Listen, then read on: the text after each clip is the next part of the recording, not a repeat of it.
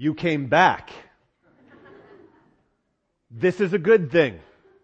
Last week, if you were not here, last week we started talking about money in church. And everyone was thrilled. But it's good that you came back, because that means you're not afraid to actually talk about things that matter and things that might even be uncomfortable for us. But yet, we've got to go where the Bible goes. And the Bible goes to talking about money and giving a lot. If you were here last week, you will know we started our June series. We've called it Giving is a Heart Condition. The subtitle is Junerosity, the month of June as we study generosity. If you weren't here last week, I might even encourage you to go back to the church website this week. There was like a 9-minute intro to the series to try and frame the conversation a little bit, describe why we're doing it and why it's a necessary topic to talk about. But one of the things we saw, there were a couple sort of principles that emerged even from that little introduction over the whole series, is that we're called to give not for God's benefit. Right? He owns the cattle on 1,000 hills. The God I know isn't short of cash, mister. We give for our benefit, because giving is one of the ways that God shapes our hearts to look more like Him. God calls us to give. It's part of discipleship. It's part of following Jesus more and more and allowing our hearts to be shaped and molded and sanded and reciprocating sod into the likeness of Jesus so that we might actually reflect His beauty and His generosity. For above all else, God is a giver. For God so loved the world that He gave. So last week we started into our series by looking at the heart condition of gratitude.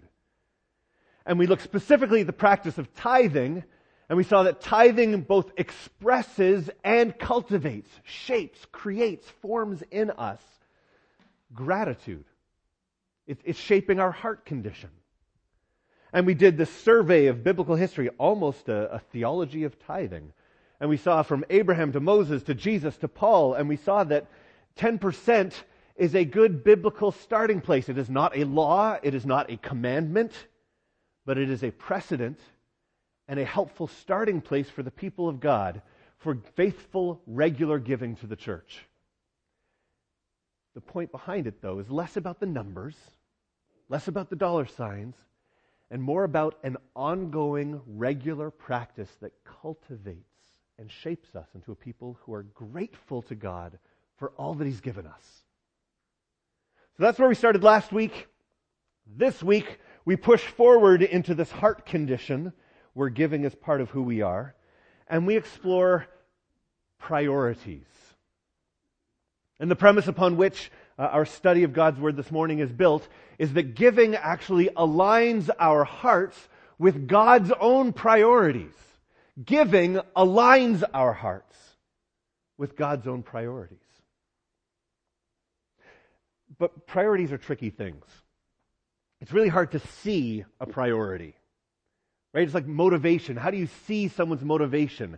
If you could put a little magnifying glass over someone's heart to be able to look inside and say, well, why are you doing the things you do? What motivates you? What are your priorities? It's really hard to see someone's priorities. We do have one tool, though, that works really well to show our priorities. Money. The way we spend our money reveals what's important to us, doesn't it? I mean, if something matters to you, you'll see an investment in that. If you look at the end of each year, in December, I get all these emails from my banks, and I do a lot of my banking online, and the year-end statement comes through, and they even categorize it for me. How much money did I spend this year on dining and entertainment? I can do a search for Dunkin' Donuts and be appalled at how much money has gone to. You can see what matters to you. You can see the values. You can see your priorities based on how you spend your money. So the question is, what are our priorities? I took that question to the U.S. Bureau of Labor Statistics because I thought they might have an answer to this, because they track how Americans spend their money. And if we break up how a typical American spends their money, this is data from 2016, you can see here are the categories that are priorities in America? What do you think the big one, 43% on the bottom right is? Housing. You got it. Especially on the North Shore. Next up, 15%, sort of blue in the bottom left. What's that? You would think it would be food. For the first time in 2016, transportation eclipsed food. People are spending more on their cars and on nicer cars and on higher lease payments than on food. 14% is the next one. You already got that. That's where food and beverages come in. Interestingly, 2016 was also the first year that you can divide that one into two parts. One is groceries and the other is going out to eat. And in 2016, for the first time, more was spent on going out to eat than on groceries. From there, you can probably guess healthcare, that's up there. We've got education and communication, and not sure why those go together, but cell phones might be in there. We've got recreation, we've got apparel, 3% on clothing, snazzy duds. And other, of course, is in there because, honestly, we're crazy people, and how can you categorize everything? There's something that all of these things share in common. They're all about me. What was conspicuously absent from how Americans spend our money? Charity. Giving. Well, there were two things conspicuously absent from that graph. One was retirement savings. And my pocket news feed keeps sending me articles about how this generation has nothing put away for the future. But I think most strikingly is that giving is not reflected in the consumer data whatsoever. Now, maybe they weren't measuring giving, right? Maybe it's just that wasn't one of the questions that was asked as they built the data set. So I turned to my next best friend. If it isn't the U.S. Department of Labor and Statistics, it's the National Center for Charitable Giving. And they've done their own separate studies to determine what percentage of households in America give. And I was shocked. What do you think the number is? 6, I heard? 10? You might be shocked too. 67% of households give.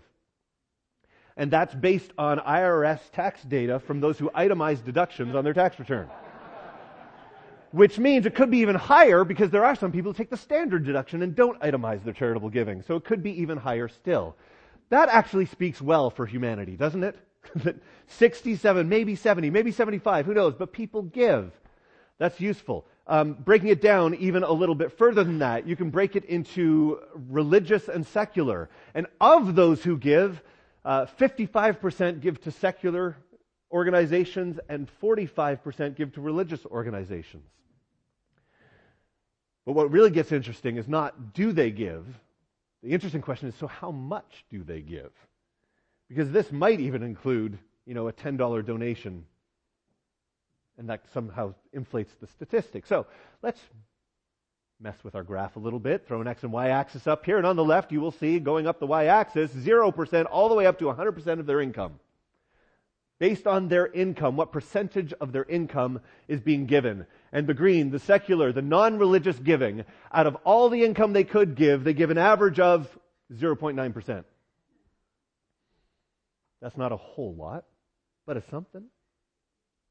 But if we look to religious giving, and this would include churches and the whole thing, in fact, just so that we can orient ourselves to the data, there's the 10% number we talked about last week, not as law, not as commandment, but as a healthy biblical precedent that we can aspire to as a starting place for good giving. Religious giving, out of the possible 100%, no, it goes all the way, 1.8. That's double what the secular world is giving. But recognize that some people do tithe. So some people are giving 10%, which means some people are taking away from the church? This is an average. When they pass the plates, is there a net gain or a net loss as they go around the room? So the point in all this is to say giving is part of our culture. It is part of what it means to be human. It actually, studies have been shown that demonstrate that giving actually triggers dopamine release in your brain, which is sort of part of the pleasure center pathways. It feels good to give. But what does it say about our priorities? When we look at data like this, what does it say about your priorities and mine? And the priorities that we see reflected across the entire country. Because I would argue that in the church there is a fallacy that needs to be overcome and overturned. And the fallacy is this, that even among those who say, yes, I want to tithe to the church, I know that is a healthy biblical precedent, Jesus affirmed it and then raised the bar, and I'm going to give cheerfully and proportionally to my income. 10% belongs to God and the remaining 90% is all mine, baby. I can do whatever I want with it.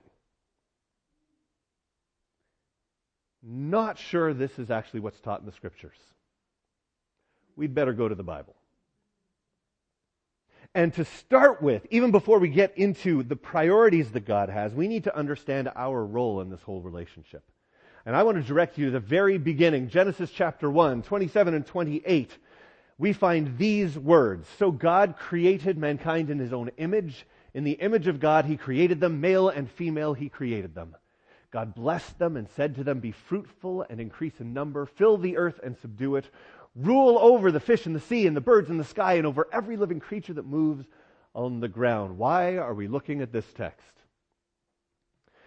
Well, the line I would draw your attention to is in verse 27, the second line, in the image of God He created them. And I'm not going to try and explain or summarize all that is contained in this phrase, the image of God, and what it means to be in the image of God. But one aspect of what it means to be made in the image of God comes out of sort of the ancient Near Eastern historical context, where a king would conquer territory, and in the outlying areas of this territory, he would set up a statue of himself, an image of himself, to remind those people that they are under the rule of the king. And so the idea of an image was to remind people of the ultimate authority. In the image of God was also used of some of the vassal kings or some of the delegated authority figures in these distant lands. They were operating as images of the king. We even see that kind of reflected here where the text says they're to rule over the fish of the sea, the birds of the sky, and over every living thing. The ruling as a vice regent, ruling in the name. So what this text is basically telling us is this: humanity has been created not to be owners. It's about stewardship. Everything belongs to God. God created the heavens and the earth. God created everything that's in the earth. God has given us breath. He's given us life. He's given us the ability to work and to hold down jobs and to earn income. And all of that, we are just under caretakers. It all belongs to God, and we are just stewards. 1 Peter says it this way. If you don't like Genesis in the Old Testament, let's go to the New Testament. 1 Peter says, above all, love each other deeply, because love covers a multitude of sins. Offer hospitality to one another without grumbling. Each of you should use whatever gift you've received to serve others as faithful stewards of God's grace in its various forms. There's that word stewards. That's legitimately our role. That's the relationship we have between us and our stuff. And you might be saying, come on, Tim, that doesn't talk about money. In fact, a couple of you after last week were saying, you know, Tim, there are other ways to tithe to the church. You can tithe your time. You can tithe your talents. Right?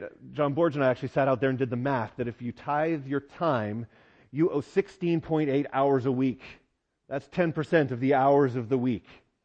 Yeah, go for that. I'll just give the money, thanks. The point is not, is this about money? The point is, we consistently try to highlight everything but money when we teach about these things. Right? We're very quick to say it can be your time, your talents, your energy, your service. It's like we're always trying to shift the attention away. Just don't touch my wallet. And I would argue that as faithful stewards of God's grace, of His unmerited favor, of the ways that He has provided for us, that He owns everything. Yes, God's unmerited grace, His favor upon us, is the gifts He's given His people. It's our time, it's our energy, but it also has to include the financial resources and gifts that He's given us as well. And that we are faithful stewards. It's not ours. It's all His. It's the concept of stewardship. And so where the fallacy says, okay, even if I do tithe, 10% belongs to the church, so the remaining 90% is all mine, the Scriptures actually teach something far more radical, which is 100% of it belongs to God, and we are just stewards of His resources. So suddenly the question is no longer what are our priorities? That's just the wrong question. The question is, what are God's priorities? And how do we get in on what He's doing? And so, hopefully you can see then, if this is true, then the act of giving, of allocating our financial resources, is actually a way of aligning our hearts with God's own priorities in the world. That what thrills God's heart thrills our hearts. What breaks God's heart breaks our hearts. And that we're willing to invest in what God is doing in the world and in things that are of eternal significance and consequence.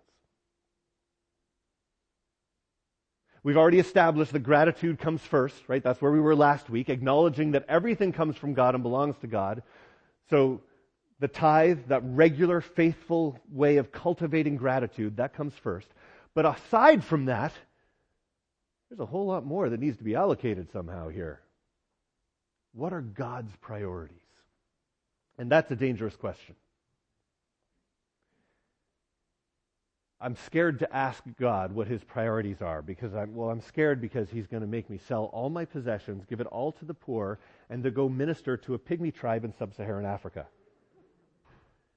So I'd rather just not ask the question. What kind of God do you believe in that you think He wants to penalize you for following Him? Does not God own the cattle on 1,000? Is He not own everything in this world? We come at these questions from a scarcity mindset, clinging to our money, saying, "Oh God, just don't take what's mine." We should not be operating from a scarcity mindset, but of a mindset of plenty, of a God who is able to do immeasurably more than we can ask or imagine. And out of that, we should ask God, not with fear and trembling, saying, "Don't take away what's mine," but "God, what are you doing in the world, and how do I get in on it? How should I be spending my money, God? Because I want my heartbeat to be aligned with yours." And I'm just going to propose this one way, one framework of approaching it. There are 1,000 ways we could do this, right? So this is just one framework to overlay on the question. But God loves people. And so the very first thing we are called to invest in is your own people. What I mean by that is this: God says your own family is a priority to Him. That should take some pressure off. Right? Already we're saying, I want to be able to provide food for my kids and shelter over there. I want to be able to, give them good things, provide education. Don't tell me I have to give up all that because I've got to go to sub-Saharan tribal Africa. The answer is God actually knows your family has needs. And God wants to care for your family just like He wants to care for you. So all those things we talked about earlier, whether it's housing, transportation, food, beverage, and other, God says these are good and these are right and you should take care of your family. This is beautiful. God wants to provide, and He wants to provide over and above what you expect. He's not stingy. He's not a miser. There may be seasons of difficulty and hardship. But the long-term play is we serve a God who provides, Jehovah Jireh. What I was actually surprised to find was not just that God affirms these kinds of things, but there's a special category of family that God calls out by name and says, pay special attention to this. Your parents. Now, I'm not arguing that everyone has a great relationship with their parents. I'm simply pointing us to texts that say we are called to care for our own parents. And our grandparents, by the way. They're mentioned by name too. And even relatives. Check out this text. 1 Timothy, my favorite book, chapter 5, verses 4 and 8. This is Paul writing to Timothy about the distribution. There's a widow's list. You can get on the list if you're a widow. If you have no other source of income, if you are poor and you are destitute, you can get on the list. But he's writing to Timothy saying, but there's certain conditions to get on the list. One of them is this: but if a widow has children or grandchildren, these should learn, first of all, here's a sign of a priority, first of all, to put their religion into practice by caring for their own family, and so repaying their parents and grandparents, for this is pleasing to God. He goes on to say in more clear terms, in case that wasn't strong enough for you, in verse 8, anyone who does not provide for their relatives, especially their own household, has denied the faith and is worse than an unbeliever. Okay, breathe, but especially for their own household. I think this is where we start seeing God's priorities. Again, I don't want to oversimplify this, and I recognize that we live in a broken world filled with broken families and very difficult situations. But there is something here that says God's priority is family. And that part of the way we should orient our giving and the way we use our resources has to reflect God's priorities. And God says your family matters. And I think that's the sign of a good God.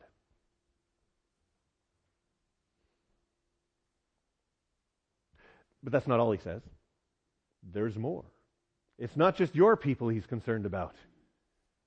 He's also concerned about his people. Turns out that God says caring for others in the church is sort of next in line. Caring for others in the church is God's next priority. Romans chapter 12 is a powerful passage about life together in community, about being one body with many parts, and each of us having gifts and using those gifts together, together there's a unity in the midst of our diversity that is able to just bring great glory to God. And in the midst of this, he says in verses 10 through 13, be devoted to one another in love. Honor one another above yourselves. Never be lacking in zeal, but keep your spiritual fervor serving the Lord. Be joyful in hope, patient in affliction, faithful in prayer. Share with the Lord's people who are in need, and practice hospitality. This whole text is about love, right? Be devoted to one another in love. And love is not just emoting at people. Love is not just sending warm, fuzzy thoughts at people. Love is a decision to do loving things for people. And here we see a clear admonition to share with the Lord's people who are in need. We are called to care for one another as members of one body. And I would argue this is beyond the tithe. The tithe is the act of gratitude, where the first tenth comes right off the top. I would say this is more about like people in your small group. And somebody there's a car accident, and suddenly there's a $500 deductible that they have to pay before their insurance kicks in, and you think, that means I can't pay my electric bill or my tuition this month. But if you're part of a small group, how beautiful would it be if that small group said, well, 500 is a lot for one of us, but for all of us? Yeah, that's $50 each. We might be able to pull that off, and we care for one another in practical ways.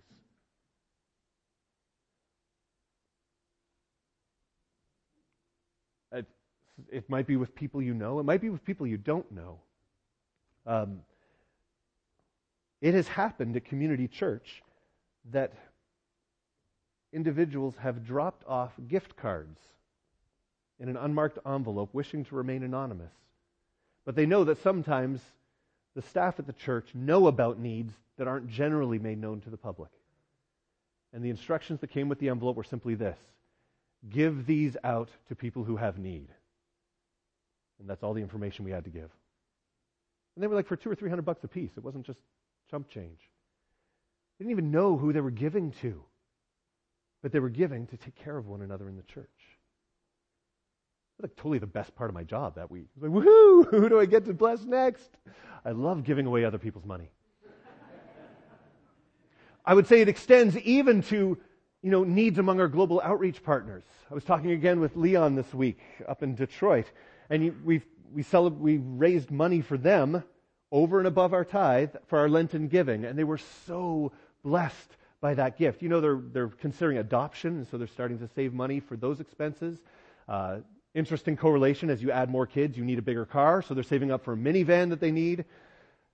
He's also, if you haven't heard yet, he is also now the lead pastor at MacAv, and Eric has gone off to do a PhD. And so their world is in upheaval, it's in transition, it's in chaos. And the gift that Community Church was able to provide for them over and above our regular giving, simply because there was need. And we had the chance to care for our brothers and sisters in Christ. It's gorgeous. And it reflects the heart of God. And I believe that this is sort of what's, over and over again, even in John 17, which we just finished studying, Jesus says in the way that you love one another, the world will know that you're following me. Right? They'll know you're Christians by your love. That's not just because we emote towards one another. But imagine a world where we're meeting one another's needs because we're in small groups and we're doing life together with other people. And the world actually sees that. And that individual says, I got in this car accident, but my small group all pitched in and they helped me pay for it. And your unbelieving coworker says, they did what now? How do I get in on some of that? And the answer is, let me introduce you to Jesus. There's something attractive. There's something that's supposed to be visibly attractive about the demonstrable ways that we love one another in Christian community that makes an unbelieving world sit up and take notice and say, that's weird, but I like it. They can see our love for one another and know that we are followers of Jesus. I think we see that God says caring for others in the church is a priority to Him. You know where this is going, though. It's not just that God says your people are a priority. It's not just God says His people are a priority. God goes all the way and says that all people are a priority to Him. And that's not just all people who are Christians. That's like even those who aren't Christians are a priority to our God. That means even people who are antagonistic to Jesus are a priority to God. I would draw your attention to a verse from Galatians chapter 6. Paul writes to that church in verses 9 and 10, "Let us not become weary in doing good, for at the proper time we will reap a harvest if we do not give up. Therefore, as we have opportunity, let us do good to all people." Then he goes, especially to those who belong to the family of believers. So there's that priority again. Tim, you got the wrong verse. No, I didn't get the wrong verse. That was the last point. And here's this one. Let us do good to all people. Paul, he's actually differentiating, saying these are two categories. And we prioritize taking care of one another as the body of Christ. But we shouldn't stop there. We're called to do good to all people. Perhaps you're familiar with one of Jesus' most famous parables, the parable of the Good Samaritan, which is found in Luke chapter 10. On one occasion, an expert in the law stood up to test Jesus. "Teacher," he said, "what must I do to inherit eternal life?" Right? And Jesus answers him, "What's written in the law?" "You're an expert in the law. You tell me." The guy replies, "Well, love the Lord your God with all your heart, with all your soul, with all your strength, and with all your mind, and love your neighbor as yourself." Jesus goes, "Bing!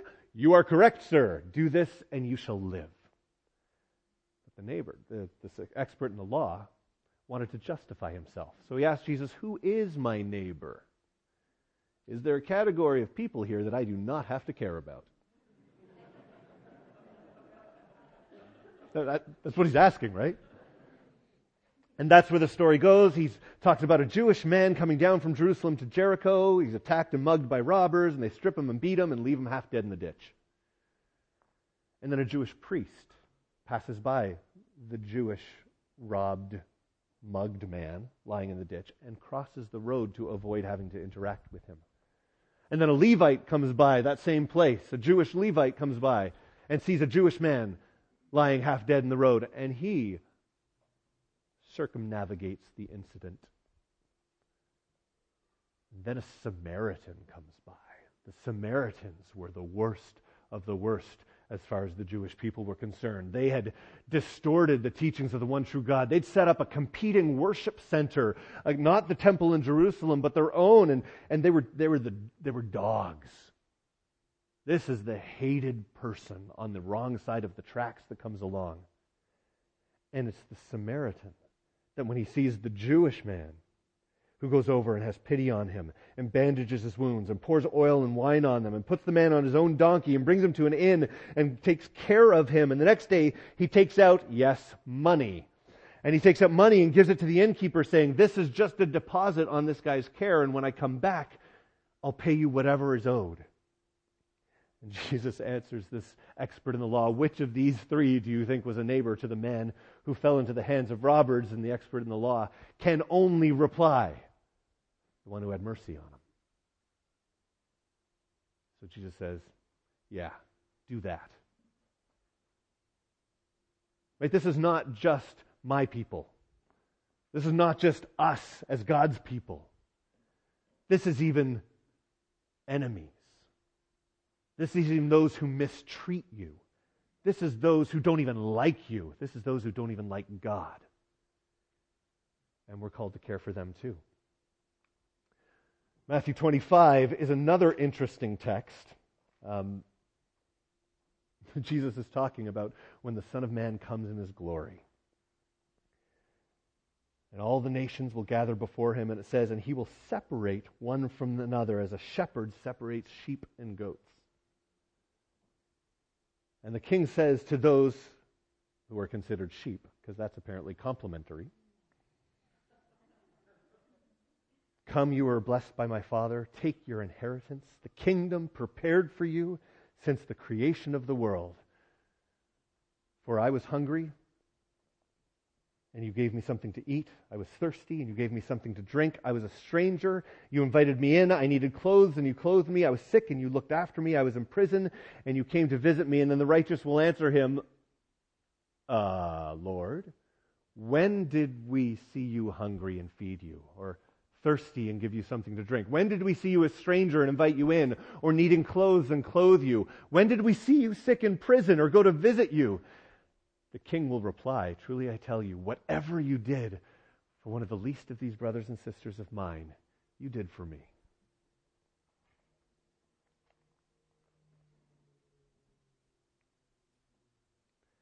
These texts should speak volumes to us. They declare that every human being has dignity and worth because they're created in God's image and loved by Him. So they're going to be loved by us. And that doesn't mean they have to agree with us. That doesn't mean they have to know Jesus. That doesn't mean they have to live lifestyles that are consistent with any kind of biblical norms. People matter. People matter to God. And so they matter to us. And God says, as you establish your priorities and how you spend your money, God says that all people are a priority to Him. Even those who aren't Christians, even those who are antagonistic towards the faith. What He's saying here, when you put all these things together, is that giving is a way that our hearts end up aligned with God's own priorities. And here are three clear sort of example categories. Again, there's a number of other ways we could have framed it. But this ain't a bad one. He wants to take care of your family. It's appropriate to care for your family. He wants us taking care of one another as a church. And it's appropriate to meet needs on an individual basis as they come to your attention. But He also wants us out there in an unbelieving world meeting needs. And because of this, God calls us to give. Okay. Implications. First implication is this. I think this means we are called to live below our means. We live in a generation that is trying to eke out the highest possible standard of living that can be managed at our income level. When Joe and I lived in Ottawa, we lived in an area that was considered Silicon Valley North. There were some huge tech companies that lived up there. And the urban sprawl, houses were being built like crazy. And there were BMWs and Mercedes in every driveway. The salaries were really, really high. And the pastor of that church up there, as we met with him, indicated to us that actually those same families ended up at the food bank at the end of each month. Because so much of their income was dedicated to the lease on their Beamer to try and maintain the sort of lifestyle standards that were seen as the acceptable going rate, that when an unexpected expense happened, they ran out of money for food. Now, how are you supposed to be generous if you're living right at your means? But rather, if we're being called to be aligned with God's own heart, to be, when we see needs, to be able to give to those needs, that means we need to have some resources available, which means maybe we should be living below our means. Maybe instead of this much, we get this much. I don't care what it is, whether it's a house or a car or the internet package that you choose. What does it look like to intentionally live below your means? That might free up some income, A, for retirement savings, because I hear being a good, wise steward of money is good, and planning for the future and caring for your family is all healthy and good and right and biblical. But even more than that, what would it be like to have this one little account over here that you were ready at the drop of a hat when you saw a need, like, I can meet that need? How much fun could you have looking around saying, how can I meet a need somewhere this week? How can I meet a need somewhere this month? And to be ready when you see that need to be God's hand at work in someone's life. That will be awesome. Living below our means might be one of the ways that we can be ready to give according to God's priorities. It means sacrifice. It means not having the nicest things. It might be worth it. It might be worth it. I think, secondly, and maybe this goes without saying because this is what we've kind of been saying all morning, allow your heart to be aligned with God's priorities. And that means, care for your people. Care for your family well. Consider the challenge of caring even for your extended family and what it means so that they won't be a burden on anyone else. Care for God's people. Meet needs as you see and hear about them. Care for all people. But I think if you really want to have your heart aligned with God, I think you need to delight in giving. I think money has such a hold on us that we can talk about giving, we can teach giving, and we can teach principles and biblical standards and starting places. We can even teach about the priorities of God's heart, and we still are holding on so tight that to give it away is like, bummer. Instead of it being radical, abundant joy. If God is a giver, then giving is one way to reflect the love of God in a broken world, which means enjoy it. Because God delights to give, which means be creative with it. Be sneaky with it.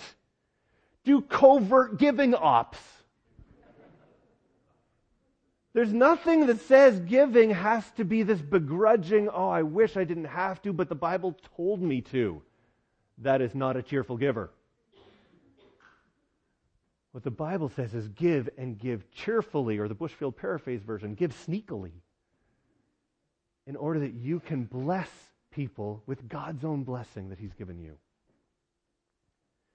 I think this delighting in giving is part of the real shift that has to happen in our hearts, if we want our hearts aligned with God's priorities in the world. I mean, ultimately, God's main priority is Himself, right? His own glory. And that would be demonstrated and enacted as people come to saving faith in Him.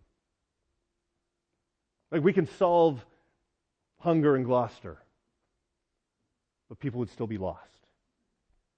We can fix all homelessness on Cape Ann, and people would still be lost. Ultimately, the best thing we can do for an unbelieving world is point them to Jesus. That doesn't mean we don't address hunger and homelessness. It means we just don't lose sight of the ultimate priority in all of our giving, which is the greatest gift that God gave us. For God so loved the world that He gave His only Son. that whoever believes in him will not perish but have eternal life. This is what we're saying when we say giving is a heart condition, because it's actually all about hearts that are reconciled to God. And we have a chance to give in such a way that the actual way we spend our money aligns our hearts with God's. And we can be his hands, his generosity to our own family, to the church family, and to an unbelieving world that just needs a glimpse of his love for them, that they might actually meet him.